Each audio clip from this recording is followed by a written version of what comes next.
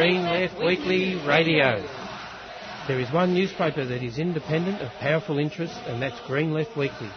It's the people's voice, committed to human and civil rights, environmental sustainability, democracy and equality. It presents ideas mainstream media won't. It's the leading source of local, national and international news, analysis and discussion and debate to strengthen the anti-capitalist movements.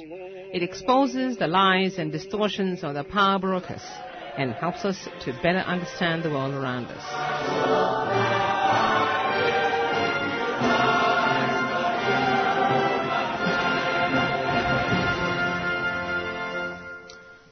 Good morning and welcome to Green Left Radio. This is Zane. And this is Lalita. We're having some technical issues here. I can't hear a thing on the earphones. But that's okay, as long as you can hear me. Can you hear me? I can hear. Okay, cool. That's good enough.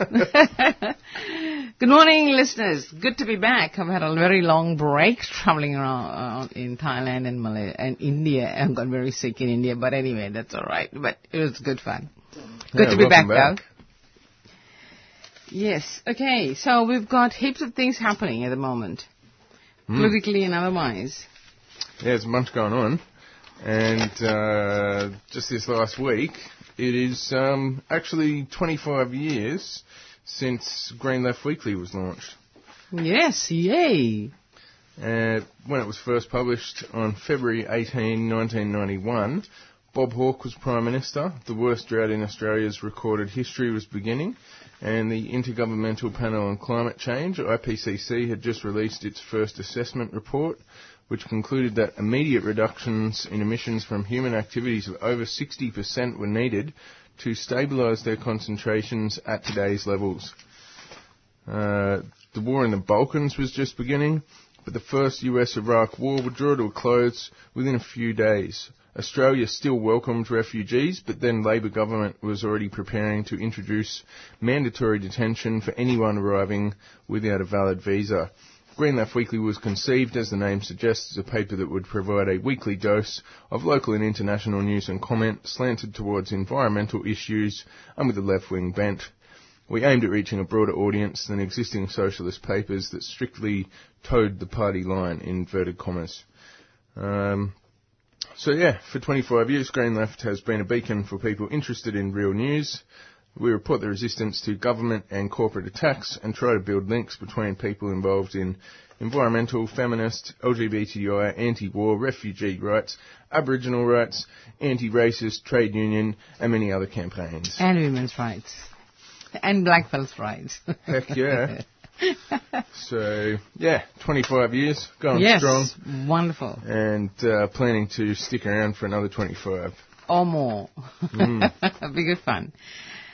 But did you hear last night's news? We've got a new Deputy Prime Minister.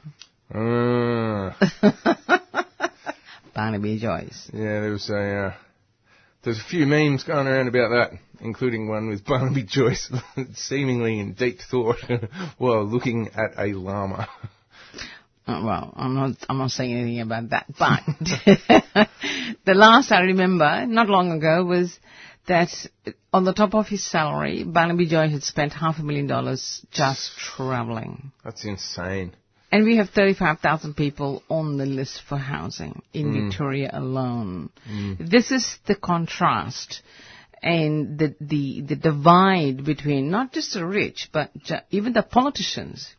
And it almost, leaps out at you. This is what you call working class and ruling class, and politicians who actually work for the ruling class and not the people. And that's what it tells you, the people sleeping under the bridge down the Yarra, and yet here we have someone who spends $500,000 travelling. Yes, Australia's a big country, but hey, come on, in England people travel, the politicians travel to work on the train. And I know that Corbyn cycles to her work. Some of these buggers need to lose weight, so they should get on the bicycle and get a taste of biking, so ride around. Environment, example, less money spent on transport. Anyway, it's my binge for the morning. Yeah. And I've visited the blockade up at the Liverpool Plains where Shenhua and BHP Billiton are trying to destroy some of the most fertile land, farming land in Australia and the world by building some massive coal mines there. Yes. And one of the things that's really come through with that campaign is that Barnaby Joyce and the Nationals are nowhere to be seen when it comes to defending the rights of farmers. So in theory, the National Party is meant to be the farmers' voice. In practice, on key issues like coal seam gas and coal mining destroying farming land, Barnaby Joyce is just another puppet of corporate Australia and is not prepared to speak out against those mining interests whose interests are absolutely opposed to the interests of farmers, even big business farmers.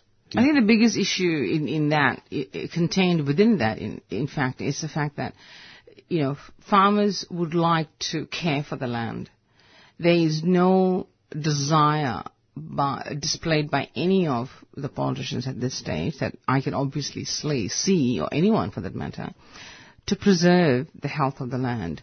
And add to that the Great Barrier Reef in the Queensland area, where the waste products run into the Great Barrier Reef. That was already happening and affecting the corals. Now you have mining, and I know for a fact that there are at least 6 exploratory activities along the coast of Queensland for oil. So what the Nationals are doing is beyond me. I mean, what are they doing is a question. And do we know anything positive they're doing for the farmers? There's suicide by farmers all over the world, and in Australia it's still happening. And yet you have a National Party's leader, now the Deputy Prime Minister. I want to know what his plans are for the farmers and the people who live on the land. Really, it's atrocious. But anyway, let's keep moving on. Our good friend Carlo Sands from Green Left, he's done a satirical little editorial piece. Green Left Weekly is marking its 25th anniversary, which is a truly remarkable achievement for an independent paper without corporate funding, and one which could not have been achieved without a lot of hard work over many years by more people than could be named. But if we really had to name one key supporter, it would be hard to go past the Australian's Gerard Henderson as one of the most dedicated promoters of Green Left's good work. It's hard to overstate the value of Henderson and others at Rupert Murdoch's The Australian in repeatedly referencing Green Left as the key example of everything they despise. It's a stock insult to anyone leaning slightly to the left of Murdoch that they sound like Green Left Weekly has been a never-ending source of inspiration. Yes. The most recent example came on February 1 when the Australian's James Jeffrey sought to attack the Greens candidate who we had on last week for the seat of Sydney, for the seat of Greenland, Jim Casey, by pointing out that Casey had been quoted in Green Left way back in 2000. Yes, the firefighter and trade unionist turned Greens candidate got his name in our paper 16 years ago. As scoops go, it isn't quite Watergate, but it does make me think that the Oz has also noted in it that it's our 25th birthday and they're replaying our greatest hits to celebrate. It's actually quite thoughtful. Very slow. Yeah. Anyway, so...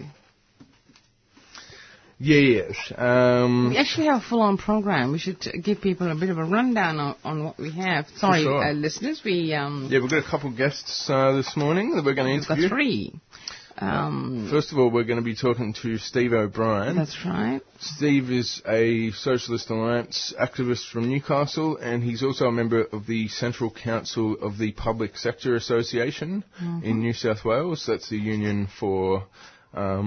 different public sector workers, and we're going to talk to him about Bernie Sanders, who's creating waves in the U.S. Because Hillary Clinton is seriously challenged by him, and Donald Trump is romping it in. So we're going to have some fun games with that, what's happening in the U.S. The other person is Sarah Hathaway, who's a member of RISA, which is the youth section of Social Alliance, and her recent trip to Malaysia. And that will be an interesting one because it involves Australian issue which is a TPP. And we'll talk more about that in the interview, of course. And last but not least, we're going to talk to a FIDA ACTU representative about the East Timor and what Tanya Plibersek has stated about reviewing, maybe modifying relations to East Timor. So lots of things coming up, folks. So stay tuned. Welcome back. We have Steve O'Brien on the line. Yes, welcome, Steve. Morning, Yeah, sure. Steve. Hi. I'm on the line. Can you hear me? Yeah. We can hear you. How's it going? Sure. So, yes, Steve, Socialist Alliance activist, and you're also a member of the Public Sector Association Central Council up there in New South Wales. That's right, Public Service Association. That's right. We're a union that covers the public sector workers. We have about 38,000 members. And we're battling the privatisation of our state government. Having some wins, but it's a hard slog. Tough wicket. All right, speaking of hard slog, Bernie Sanders has put himself up to be the Democratic candidate for president in the USA, and he's doing a Jeremy Corbyn over there. He's actually gathering a surprising amount of support. Yeah, I find it really encouraging and quite a positive model that Australian workers can look towards. I wouldn't necessarily put an equal sign between Jeremy Corbyn and Bernie Sanders. I think they're quite different scenarios. British Labor Party is totally different to the American Democratic Party. But, I do think it's really positive what Sanders is doing there in terms of articulating a different vision of society that's based on human values rather than just the profit motive. And you're not new to the name Bernie Sanders. You had an opinion piece published in the Newcastle Herald about a week back, and you said that Peter Cameo, the socialist activist, was visiting from the USA way back in the mid-'80s, and he was telling comrades at the time about this independent socialist who'd been elected mayor in Vermont. Yeah, that was really interesting. Peter Cameo was a very articulate socialist activist. He actually ran for the presidency for the socialist workers there. He got over 100,000 votes, and he later ran on a joint ticket as the vice presidential candidate for Ralph Nader, the consumer rights activist, and they polled really well. Peter was really, really articulate. He wrote the famous pamphlet, How to Make a Revolution. Really great popularizer of socialist ideas. So he was very much attuned to who was doing what in the American left, and he had been to see Bernie Sanders as well. The other thing, too, is that I particularly pricked up my ears when I heard the presentation. Would have been in the mid-'80s, because a couple of years before I'd been in the United States, actually I was collaborating on a little project with Peter Cameo, then in about 83, and I witnessed the Jesse Jackson campaign for presidency. Jesse Jackson formed what was called the Rainbow Coalition, which really shook up the American primaries in a similar way to which Bernie Sanders is doing now. But Sanders is much more to the left than what Jesse Jackson did.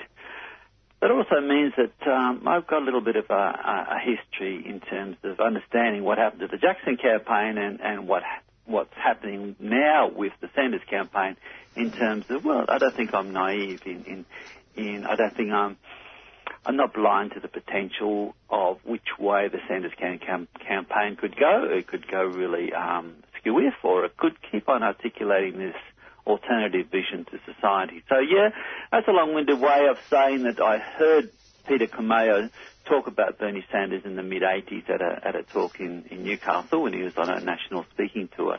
And I've been following more or less his campaigns ever since. And just for the record, what did happen to the Jesse Jackson campaign, and what sort of risks do you reckon there is, never mind after Sanders might potentially be elected, but what could happen between now and when the Democratic Party actually decides who's going to be their candidate? Because I've been reading about these super delegates and how that skews the process. Well, fundamentally, the Democratic Party is a capitalist party. It's very conservative. It's dominated by the machine. The machine really have a huge say in who gets to be the candidate. Like I think a couple of campaigns ago, I think it was Dennis Kucinich. He was a left progressive, a trade union activist, trade union supporter. I think he'd held an elected position. They wouldn't even allow him to run for the Democratic Party nomination. So it's really tightly controlled. Somehow Bernie Sanders has managed to break through that and get a bit of a kickstart and demonstrate that he can really mobilise voters. So I guess in a sense that's why the Democratic Party establishment is tolerating Bernie Sanders at the moment, because he's re-energising the base in a similar way to which Jesse Jackson done. Now, to be truthful, some of us, I guess myself included, in the early 80s, thought that Jackson might go somewhere with his campaign. It wasn't immediately tied up with the Democratic Party, and there was a potential for him to split and to break away from the Democratic Party and actually create a broad left formation. One of the problems you have in United States politics is you just have this two-party system where they're both full-on capitalist parties, and you don't have anything that's based upon a labour formation. The unions don't have their independent political party, which they look to in the United States. So what could happen to Bernie Sanders' campaign? Well, it could be like what happened to Jesse Jackson. It actually got used by the machine to draw activists towards the Democratic Party and then gear them into supporting that sort of campaign, which was ultimately unsuccessful because Reagan was still re-elected. That could happen with Bernie Sanders, who knows? But in the meantime, that's an issue for the United States activists to figure out. I think in Australia we have, to a degree, the luxury of being able to look at what Sanders is doing and looking at the way he's able to articulate an alternative vision to society and look at the way he's able to mobilise young people and learn from that. And myself, being a public sector worker, look at the way in which he actually defends the public sector, free education, free health care, income, addressing income inequality, taxing the rich. They're all things that we can really learn from there. So what ends up with the Bernie Sanders campaign? Well, it's possibly the Democratic Party establishment won't allow him to get the nomination, and they will expect him to draw all his supporters in behind the Clinton campaign. So I'm not naive to that, but that to me is not the central issue in Australia at the moment. That's a central issue for American activists, of course. For us, the question is, what can we learn? How can we learn from his campaigns? How can we learn better to mobilise people? One of the things that I'm curious about, Steve, is that I heard that there's been a call for Bernie Sanders, if the Democratic Party, with its machinations, does the dirty on him, is to ask him to stand as an independent candidate, as a third force. Have you heard much about that? Well, I've heard much about that. I've heard about that. He ruled it out at the beginning. What you have to remember with Bernie Sanders is only actually recently become a Democrat. For many years he was self-described independent socialist. He ran his campaigns in Burlington as a socialist. He ran for the Congress as a socialist and to the Senate. It was only to become a candidate for the Democratic Party primaries that he formally became a Democrat. He had been, in effect, working quite closely with the Democratic Party and was in many ways indistinguishable from the left of the Democrats, but he was never formally. So in that sense, he's become a Democrat quite late in the game, but yeah, you're quite right, Well, I think we can also look at the hypocrisy here. That Sanders indicated that he will continue to support the Democratic Party, come what way, if he doesn't get the nomination. Interestingly, Donald Trump hasn't been saying that. he's left open the possibility of him running as an independent if he doesn't get the Republican Party nomination. Sanders hasn't gone that far. But what I think is really interesting here, Sanders is displaying more loyalty to the Democratic Party machine than the machine is demonstrating towards Sanders. Because Sanders was saying, yes, I will support the ultimate Democratic Party candidate, but the machine is actively working to bring down Sanders' campaign. And some of the machine are actually saying that they wouldn't support him if he's the candidate, and they certainly wouldn't support his policies if he's elected. So I think Bernie Sanders is a fairly wily politician, and he'll make that assessment. If he's trouncing Hillary Clinton all the way down the line and has massive support in the polls, well, yeah, it's open to possibility that he may decide to run as an independent candidate if he's bureaucratically denied the presidential nomination by the Democratic Party. But that's pure speculation on my part. What's interesting, though, is that Bernie Sanders talks about a political revolution. He's talking about, the power is not held by voters, the power is not held by governing officials, the power is held by the rich, by the 1% that dominate the U.S. economy, dominate the world economy, and they're the people ultimately that have to be tackled. So if he takes the logic of that position that we need a political revolution all the way, well, who knows what may transpire. All speculation on my part, but as I say, it's not so much I'm not so much concerned about that. I'm really interested in what he says as a way of trying to mobilise people in Australia in defence of the public sector, in defence of free education, free healthcare, and tax the rich. That's right. Even to get people to take an interest and discuss these issues is at the moment proving to be a little bit on the difficult side, because I know for the climate change rally we had about 60,000 people here, give or take, a few thousand, and that's supposed to be the largest in the world. There seems to be an inertia, demonstrated so far towards campaigns that are really important to defend the planet, the people, etc., etc., etc. It goes on and on.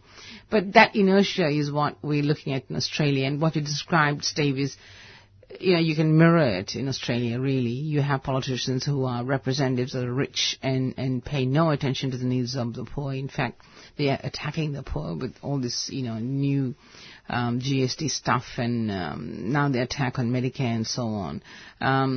It's not that much different. It seems to be a neoliberal agenda across the world, and that's what we seem to see even between America and here, except the system's slightly different, the way they select and elect people, supposedly. The machines always seem to come into play and play their card on behalf of big business. But that's a good insight, Steve. Thank you so much for coming on this early in the morning. We'll have to come back to you when things get a bit more heated, because Hillary Clinton has, I think, lost New Hampshire, and the race is on. Supposedly she's touted to get more of the women's and the black communities' votes in other states. So we'll see what happens. Yeah, we will see what happens, but I tend to have more of a positive outlook on the whole thing. I mean, being an embattled public sector worker, the response to my article has been quite positive. There's been a really good discussion, a lot of shares. My union has even carried an article about Bernie Sanders in our magazine, because, we see there's really interesting things there, and we're trying to articulate that alternative vision to a neoliberal strategy. Yeah, and I think you're quite right. Labor Party, no. They're all full of liberal, and unfortunately, they're full of anti-liberals. That's why we see no clear distinction between Shorten and Turnbull. Yep. Wonderful. Okay, we shall keep this discussion running in the long term till the elections come. Have to check in with you again at some point. Okay. And, sure. See what's happening with the PSA too. Good luck with the rest of the program. Okay. I'm off to work. Good. Thanks, Steve. All right, cheers. Okay.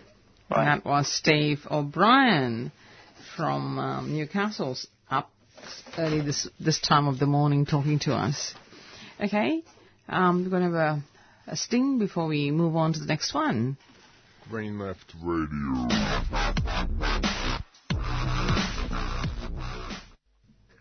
All right. Moving on. Yes. We have Sarah Hathaway online. Good morning, Sarah. Hey, how's it going? Pretty good. Sarah is an activist with Risa. Resistance Young Socialist Alliance and has recently gone to Malaysia for a bit of a Solidarity Brigade tour. One of our other co-presenters, Fergal McGovern, was also on that trip.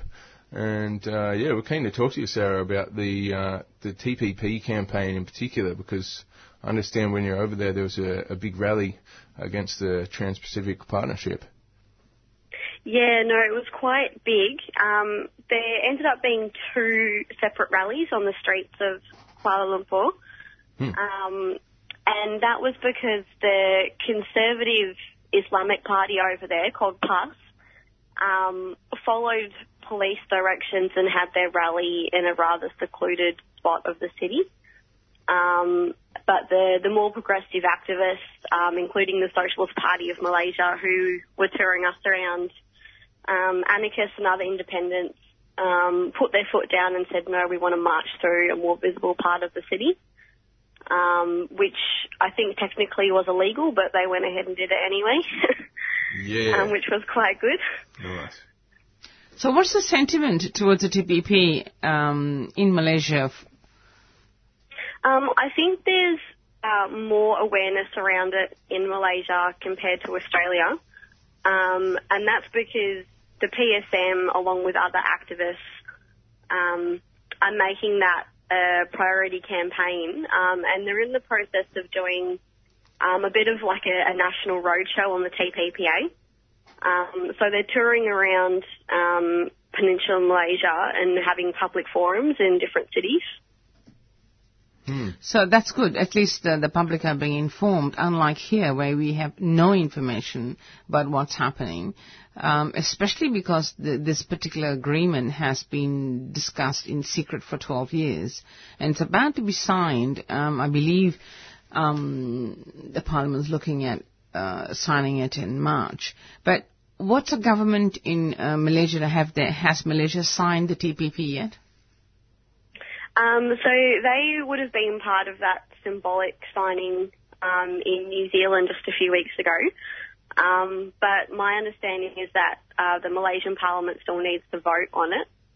And then from what the PSM members were explaining, that once it's voted on, they have 2 years to start rolling it out, at which point there'll be, whether it's healthcare, there's stuff around copyright issues, one by one as they start to change their laws, activists over there will need to start campaigning against aspects of the TPPA as they get rolled in.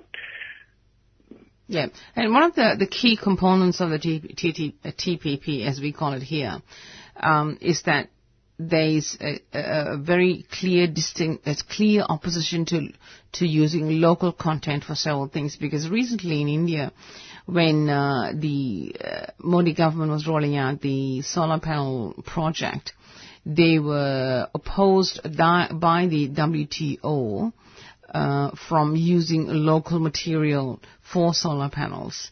So I'm wondering if the Malaysian campaign involves issues like that, and if there are other issues in particular pertaining to Malaysia. I wonder if you can explain that to us. Yeah, from what I saw just from placards at the rally, the big issue seems to be around healthcare. Particularly, I think there was a HIV awareness or support group that was part of that rally, because they're worried about, having access to medicine for that. And the other issue that the Socialist Party are making people aware of is around copyright. So basic things, if you were a teacher at a school or a university lecturer, you can't photocopy materials for your students anymore. That becomes illegal under the TPPA. What? So it's basically just going to make life really hard for, everyday workers in Malaysia, and the same here, and the same in all the other countries that are part of the agreement. It's amazing that in Australia people know so little about what this agreement actually means for everyday life. And the campaign here is pretty weak, as far as I can see. So how is it that in Malaysia they've got such a enthusiastic campaign as opposed to Australia against the TPPA there? Well, from what we understood, we participated in a public forum. And the process that Australia is going through now in terms of, all the neoliberal attacks, the privatisation of everything, that happened in Malaysia sort of around the 1980s. So they've already sort of had a lot of that basis cut. And now the TPA is on top of that, and they're well aware and they've got to focus. Whereas our sort of understanding is that in Australia we've got so many austerity measures and cuts coming down on us from our own federal government, that's distracting us from this even bigger threat of the TPP. So, okay, now getting on the TPP, what other issues did you see that were relevant in Malaysia that are interesting to report? Environmental issues are huge over there, and that sort of encompasses a few things, including overdevelopment. It was just really bizarre. Everywhere you went, there was, huge new housing estates being built, just, cut and copy houses, rows and rows and rows, huge mega malls going up. And then you'd go 2 blocks down the street and there'd just be all these empty businesses. So it's becoming really apparent it's just development for development's sake because that's where all the money is. But the buildings aren't necessarily needed. And meanwhile, they're clearing rainforest to do that. And just out of curiosity, I went and did some research, and it turns out that Malaysia is losing its rainforest at the highest rate amongst the South Asian countries. It's terrible. Which is pretty worrying. Yes, absolutely. Because the orangutan campaign is a big one, especially in East Malaysia, where they are losing their habitat, and many of them are actually dying very quickly. They'll become endangered species. That's one issue. The other issue is dumping of waste products from Australia in Kuantan in Malaysia. Did you hear much about those 2 campaigns? Yes, in regards to Australia's dumping, we did hear about that. And the other thing that Australia is responsible for is there's quite a few gold mines that are owned by Australian companies, and they're doing, huge levels of environmental destruction in the area. So we've got a lot to answer for in terms of Malaysia's environmental crisis. Yeah, I think where gold is, the sort of rock that's typically got gold in it is tend to have sulfur and other stuff in it. So generally, when you have gold mining, you have a lot of acid runoff, and that's been a lot of issues that's been a big issue in Malaysia and other countries where there's probably agreements like the TPP and just not the political will from governments to do anything about that acid runoff. Trashing the environment. And it's also more than that, because in Malaysia in the 80s they established free trade zones by the dozens, and they had absolutely appalling safety conditions. There were huge factories that made components that make up TV, mobile phone, all the electronic stuff that we use as if it's sort of, wonderfully safe, but people suffered enormously with skin rashes. A lot of my family members were affected by it, and cancers galore among people who worked in those factories. So it is frightening to think that now the TPP on the top of these poor working conditions, and you have unions in Malaysia, but majority of them are actually yellow unions, which means they are company-sponsored unions. So we have poor working conditions, poor wages. You also have a government that's very, neoliberal, and enormous amount of corruption. Recently, the Prime Minister was accused of embezzling $7 billion somehow that landed into his account, and he couldn't explain as to where it came from. He said it was a gift from Saudi Arabia, and he could not pinpoint exactly which Saudi Arabian king or sheikh gave it to him. Oh, well, who asks questions when $7 billion turns up in your bank account? And his wife turned up at a bank with 2 bagfuls of cash to deposit, and she could explain, apparently, according to the news I read. Just found it under the bed. There's a bunch of cash there. So there's all sorts of stuff going on there, you know, and in the middle of the TPP, so all interesting stuff. And anything else you want to report on, Sarah, while you were there that you found interesting? Well, I think it's worth mentioning just quickly that despite all this environmental destruction that is happening, according to the United Nations, Malaysia actually has some of the strongest environmental protection policies, again, in South Asian countries. Yeah, not surprising. And yet all this is still happening. So I think you just touched on it, Lally, that the big issue here is government corruption.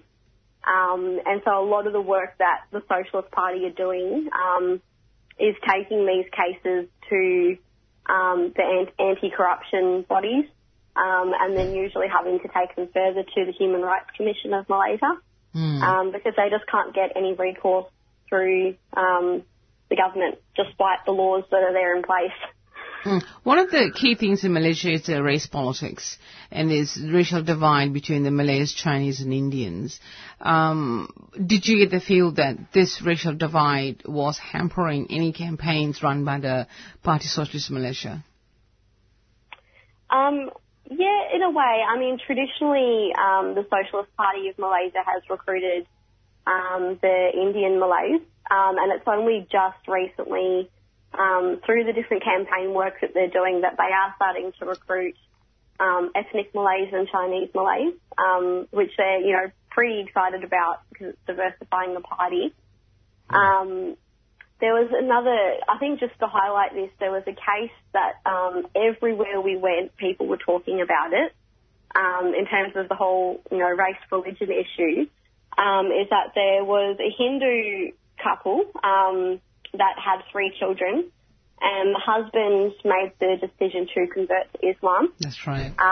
And took the 3 kids, including, I think, a 4-month-old baby, and said, these children are now Muslim, and the mother, who's still Hindu, now has no access to her children. And this case is going to be decided in the Sharia court, which is going to set a huge precedent. Oh, yeah. We can almost predict where that's going to go. Yes. So, and there's also a push from right-wing parties to bring Sharia law into the criminal court as well. So I guess, there's a bit of concern there about the role that religion is playing in the justice system, and especially if, secular activists.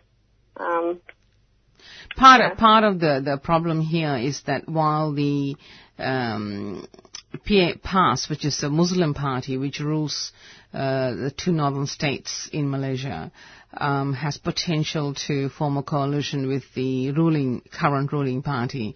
The current ruling party has been losing votes over the last 2 sets of elections. They have been the ruling party since independence in 1957.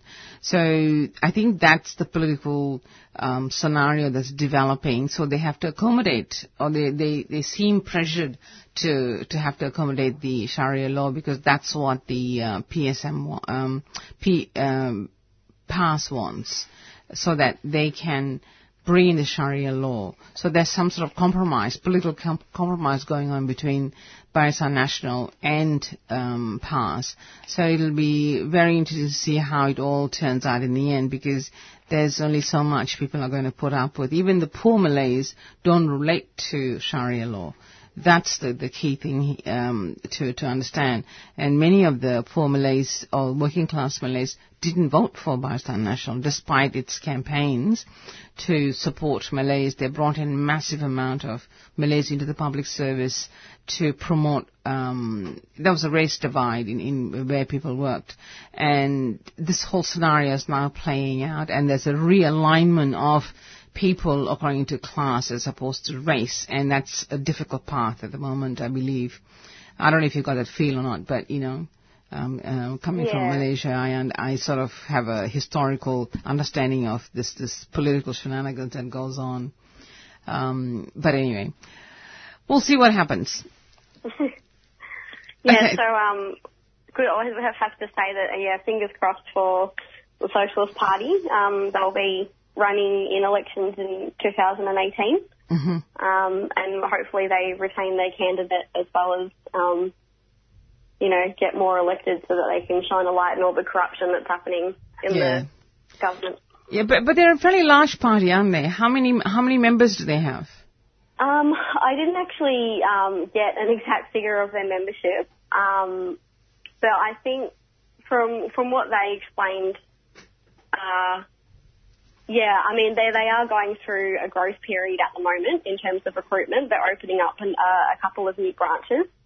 So I think those are all positive signs.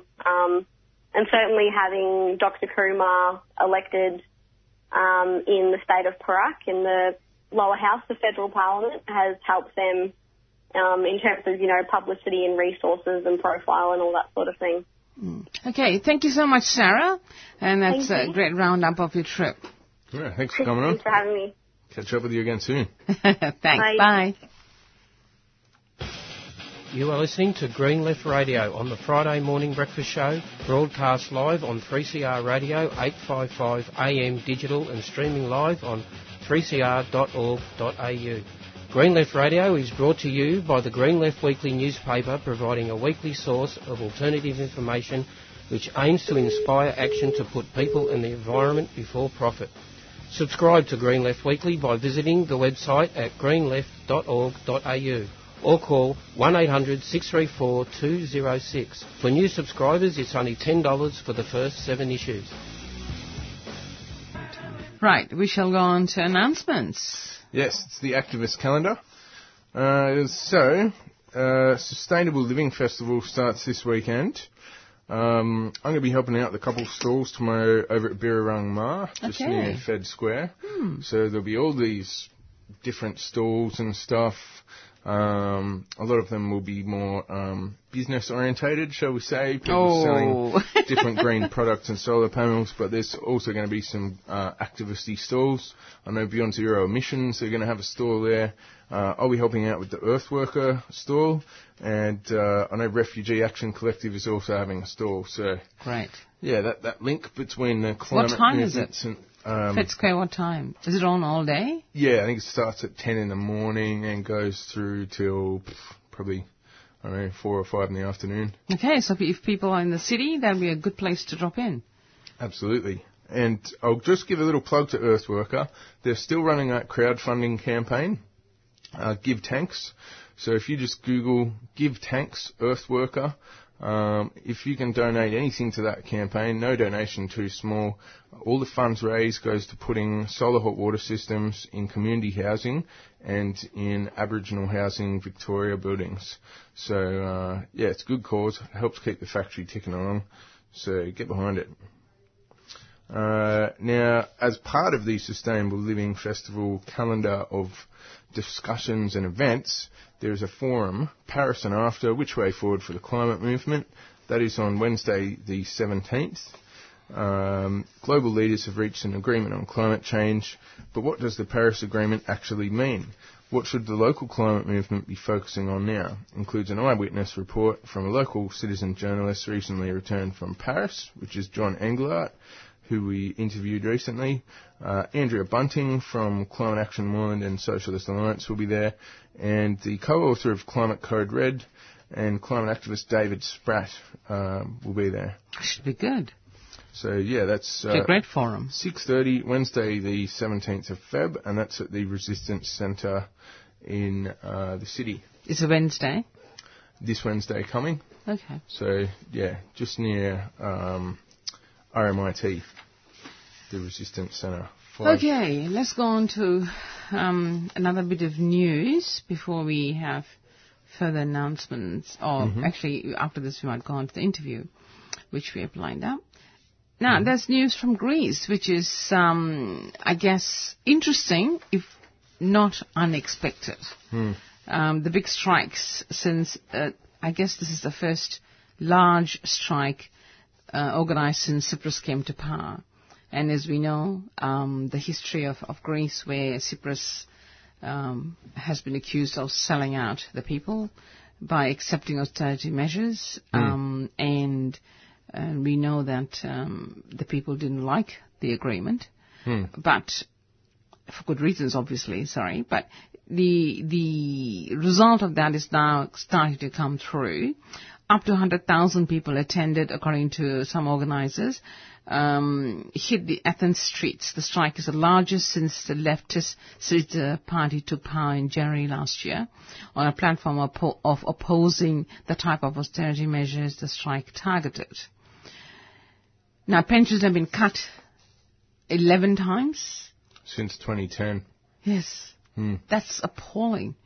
And we also have other government tax increases and contributions to fund social security.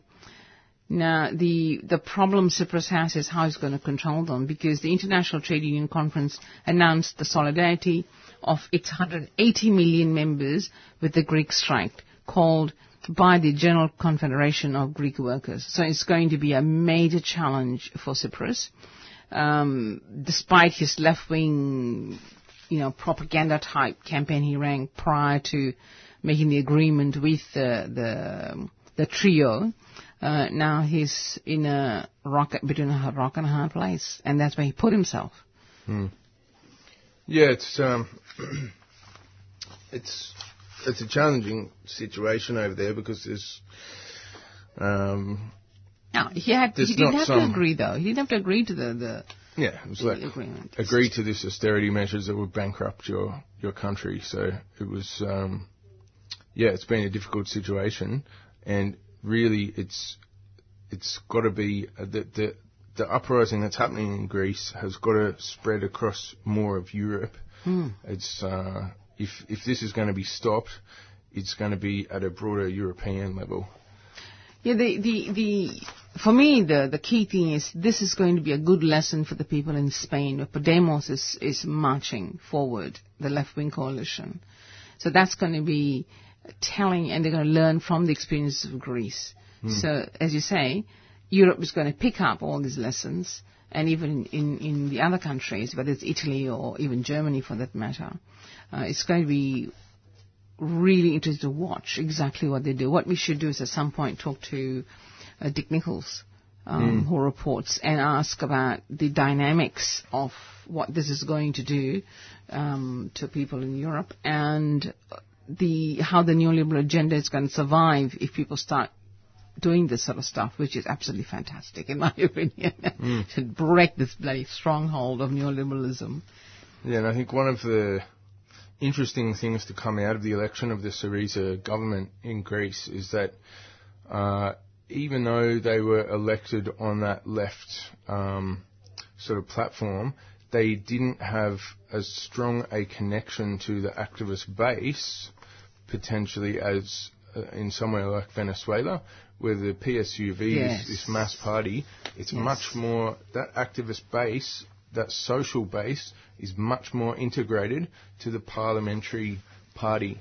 Whereas in Greece, the parliamentary party was not so connected to that social base. And so I think we're still seeing in these strikes that activist base is, now openly hostile and disciplining the Syriza. So they should be. Government, absolutely. And I think we had Jeremy Corbyn and Bernie Sanders face, and Podemos, like you say.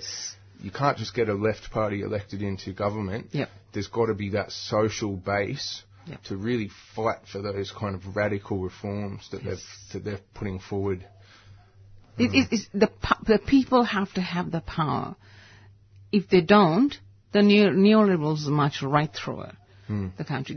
That's what it's not understood clearly enough. If people decide they don't want something, they should be able to do something. But at this stage, in Greece, Cyprus is really on the chopping block at the moment, the way he's going and the way people are suffering because of the cuts. But anyway, we shall now move on to the next interview. I'll just go and get her on the phone while you maybe play an announcement. Yes, you are indeed. Just another couple of activist calendar announcements before we talk to Kate Lee from AFIDA about the East Timor Sea boundaries. There's a rally coming up on Saturday the 20th of Feb at high noon, and that is the These Cuts Are Killing Us End Healthcare Austerity rally. The Turnbull Coalition government is reducing funding for pathology tests. This could lead us to paying at least $30 for pap smears and urine and blood tests. These tests save lives, and nobody should go without health care because they can't afford it. We need publicly provided free and accessible pathology rather than cuts that bring uncertainty and anxiety to some of the most vulnerable in society. Only action in the streets will stop these cuts. So you can sign the petition if you just Google Stop the Cuts. And that rally, Saturday the 20th of Feb, 12 noon at the State Library, 328 Swanston Street in the city. And then there is also the Walk for Justice for Refugees rally coming up on Palm Sunday, March 20. Close Manus, close Nauru, free the refugees, permanent protection. So make sure you put that in your calendar and come along so that we can, really fight back in big numbers against the disgraceful and inhumane policies of this government and successive Australian governments towards refugees. Alrighty, so that brings us to our next discussion. Yes, with Kate Lee from ACTU, AFIDA, Unit Aid Abroad. Morning, Kate Lee. Morning. Hi, how are you? Good, thanks. Thank you so much for agreeing to talk to 3CR. Now, the ACTU had put out a mini release about an ALP announcement on the Timor Sea. I wonder if you want to give us a little bit of a understanding of what that actually means. Well, yes, yesterday, Tanya Plibersek, who's the Shadow Minister for Foreign Affairs, announced that if Labor was in power, they would seek to give a final resolution on this issue of the Timor Sea boundary. So what she agreed to do was that, what she announced was that the ALP, if in power, would submit to a voluntary binding agreement in negotiation with the Timorese government, and if they couldn't settle it between them, that they would be willing to be subject to international law and honour international law and have a binding agreement between Australia and Timor in terms of the division of the Timor Sea oil boundary. So I wonder if you could just give us a brief background about the original agreement. I think in 2002, when East Timor Timor-Leste became independent, there was what was seen as an unfair agreement about the oil. I wonder if you could share with us what you understand about that history. Yeah. Yep, so the treaty, which was signed in 2006 between the Timorese government and the Australian government at the time, which of course John Howard was in power and Alexander Downer as the foreign minister signed that agreement. It was a deal between Australia and New Zealand that had 8 years of negotiations. At the time, there was certainly criticism from many in Australia and Timor about the settlement, but it was reached. It was a negotiated agreement. In 2013, though, it became apparent to all of us that the Australian government had been bugging those negotiations, and that was a pretty shameful act, obviously, by the Australian government. And so at the time, shortly after, the Timorese state called for that agreement to be scrapped, the treaty, which is known as CMAT. They called for it to be scrapped and for Australia to enter into fresh negotiations around the boundary. So, but since then, successive governments have been unwilling to do that. So it was a bit of a breakthrough that this proposal by Tanya Plibersek.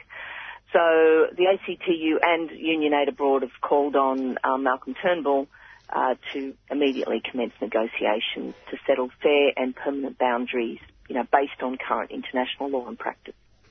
So what is how does the deal so far divide the profits made from the mining of oil? Well, I think the issue for us, certainly as Union Aid Abroad, is that the worth of the oil of the Timor Sea that Timor receives is, far fails, certainly fails its ability to be able to, it's certainly an unjust and unfair arrangement. So since 1999, the Australian government has provided about $1 billion worth of aid to Timor. But the revenue which it has received, the Australian government has received, is estimated to be well in excess of $2 billion. In some estimates are up to $5 billion. So you can see that while Australia is giving with one hand in the aid project, it's certainly taking masses more with the other through revenue from the oil fields. And we also know that most of the aid money given to Timor is used for pursuing Australia's strategic interests, like beefing up the military and the police. And it's certainly our view, and the view of the broader Australian Union movement, that Timor must be in control of its own development moving forward. It must have a share settlement on the boundaries, and this issue must be settled once and for all. Timor's population and poverty since its independence in 2002 is still overwhelming. 80% of people survive on subsistence agriculture, and under the school participation rates of children doesn't even yet meet 50%. And we know that about 40% of people are malnourished. So Timor certainly, as one of the poorest countries on earth, needs its the full revenues out of this deal. And certainly the Australian aid that we provide through the aid program is small bickies compared to the justice that the Timorese people deserve out of a proper deal. And Kate, just for listeners who haven't seen the map before, it's quite outrageous. Yes. You can see the maritime boundary running along, and then where these oil-rich areas are in that sort of gap between Australia and East Timor, the border just kind of jumps out to conveniently capture a bunch of oil fields. It's quite scandalous, really. It sure does, and it's well recognised internationally that it's not consistent with, internationally recognised arrangements between countries on maritime boundaries. Yeah, and the statement by Tanya Plibersek, I mean, what can be expected and how soon? Do you have any idea of what that really means on the ground as such? Well, it doesn't mean anything unless there is an ALP government in power, obviously. And so that's why, we've called on Malcolm Turnbull to immediately commence negotiations. But what it is, a commitment that if Labor is in power at a future date, they will seek to settle the issue once and for all, but importantly be subject to international law and practice. And that's, obviously very important because the question of boundaries is internationally recognised already in terms of how maritime boundaries should be drawn between countries on issues like this. So making a commitment that a future Labor government would subject itself first to try and find a voluntary binding resolution between Timor and Australia, and if they can't do that, then being willing to accept an internationally recognised decision. So that's a big step forward because since the agreement was signed, the current treaty was signed in 2006, which was certainly inadequate. There hasn't been a willingness to change that, so that we have an agreement that's subject to international law. And have So we it's had... a good step forward, but obviously either Malcolm Turnbull needs to match it now, or it'll be the policy of a future Labor government. That'll be interesting. Have we had any response from the East Timor government to this announcement? Yes, I think that they welcomed it and were obviously keen to. I'm sure that they're approaching the current government to ask them to reconsider their current position as a result. That'll be interesting to see how it progresses. Thank you so much, Kate, for being up so early in the morning to be available to us. Oh, cheers. Great. Thank you. No problem. Thanks. Bye. Bye-bye. I just want to read something which was printed by the Department of Foreign Affairs and Trade not long ago in relation to the East Timor issue. It says here, Australia and Timor-Leste have entered into 3 treaties governing maritime arrangements in the East Timor Sea, and the treaties are consistent with international law, including the United Nations Convention on the Law of the Sea. This particular convention encourages a sort of interim resource sharing arrangements agreed by Australia and Timor-Leste. Under the Timor Sea Treaty, Timor-Leste receives 90% of petroleum revenue from the Joint Petroleum Development Area. As a result, Timor-Leste has received over US $11 billion and accrued a petroleum fund now worth almost US $17 billion. Australia receives 10% of petroleum revenue from this particular development area and received $1.29 billion US dollars. It is often claimed that a median line would be an equitable solution and would put greater sunrise in East Timor waters. Such claims ignore the fact that applying the median line principles would leave no more than 20.1% of the greater sunrise in Timorese jurisdiction, resulting in much less revenue for Timor-Leste than provided for in the current treaties. How's that for a statement? So they're being very generous, according to the government. It's bizarre beyond my belief. I was so furious when I thought I have to read this statement by this government department in relation to East Timor-Leste. If they have received what this statement says, which is $17 billion US dollars, East Timor will be very rich. It's a tiny little country. That will go a long way towards the health services, education, and other developmental issues. It's totally, it's unbelievable. Anyway, that's made me really angry. Now, more.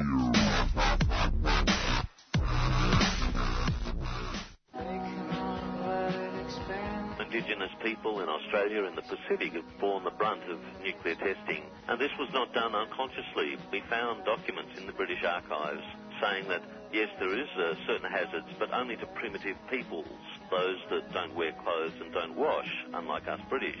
So the sort of racism inherent in this whole operation was known and understood from the beginning, that these were the casualties of a larger imperial policy, and that they were able to bear the brunt because there were very small populations and didn't have much political voice. And as we fast forward to today, we see that same thing. 3CR, keeping you informed about Australia's nuclear past and present. At such a time, it's important to have a voice like 3CR, steady, constant, sane, and committed to a nuclear-free Australia.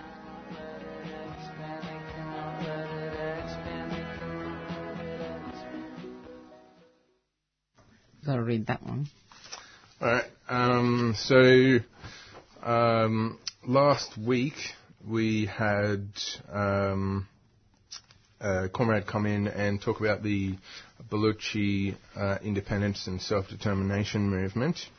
And I just wanted to read out a statement from the Socialist Alliance that appeared in Green Left regarding the assassination of Baluch leader by the Pakistani state. So this was released on February 3. Socialist Alliance Australia condemns the murder by the Pakistani military on January 30 of Dr. Manan Baluch, Secretary General of Baluch National Movement, BNM, and 4 other BNM members. According to eyewitnesses, the military attacked the house where they were staying with mortar fire. Then troops entered and shot each of the occupants in the chest and head. The youngest victim was just 19 years old. All the victims were unarmed. The BNM is not an armed organisation. It's been waging a non-violent struggle for the independence of Baluchistan, which has suffered partition and occupation by Pakistan and Iran since the 1940s. BNM activists are routinely victims of violence by the Pakistani state. In April 2009, BNM President Ghulam Mohammad Baloch was kidnapped from a legal office along with 2 other nationalist leaders. Their mutilated bodies were found 5 days later. And this forms part of a broader campaign of Pakistani state violence in Baluchistan. At least 6,000 Baloch civilians were killed by Pakistani forces in the 1970s. Since 2004, about 2,000 civilians have been killed, and thousands of others have been arrested or simply disappeared. Socialist Alliance condemns the murder of Dr. Manon Baloch and his comrades and other Pakistani state violence in Baluchistan, as well as other crimes by the Pakistani state. Socialist Alliance supports self-determination for Baluchistan and for other nations oppressed by the Pakistani state, and stands in solidarity with the BNM and all those resisting Pakistani state violence and oppression, and call for the Australian government to cut all military and security ties with Pakistan. A couple more articles from Green Left Weekly. Both, one is a little bit on the humorous side, but the other one's a very sad one about a Sri Lankan boy, a 6-year-old boy, Tarshan Kugadasan, was found dead near a Navy base at Champur on the east coast of Sri Lanka on the 26th of January. The boy's body was found in a disused well. The body had been weighed down with a large stone tied to his body by military-style shoelaces. He had earlier been seen with Sri Lankan Navy personnel who used to offer him food and chocolates, according to local residents quoted by TamilNet website. Evidence indicates that he was raped and murdered by Navy personnel.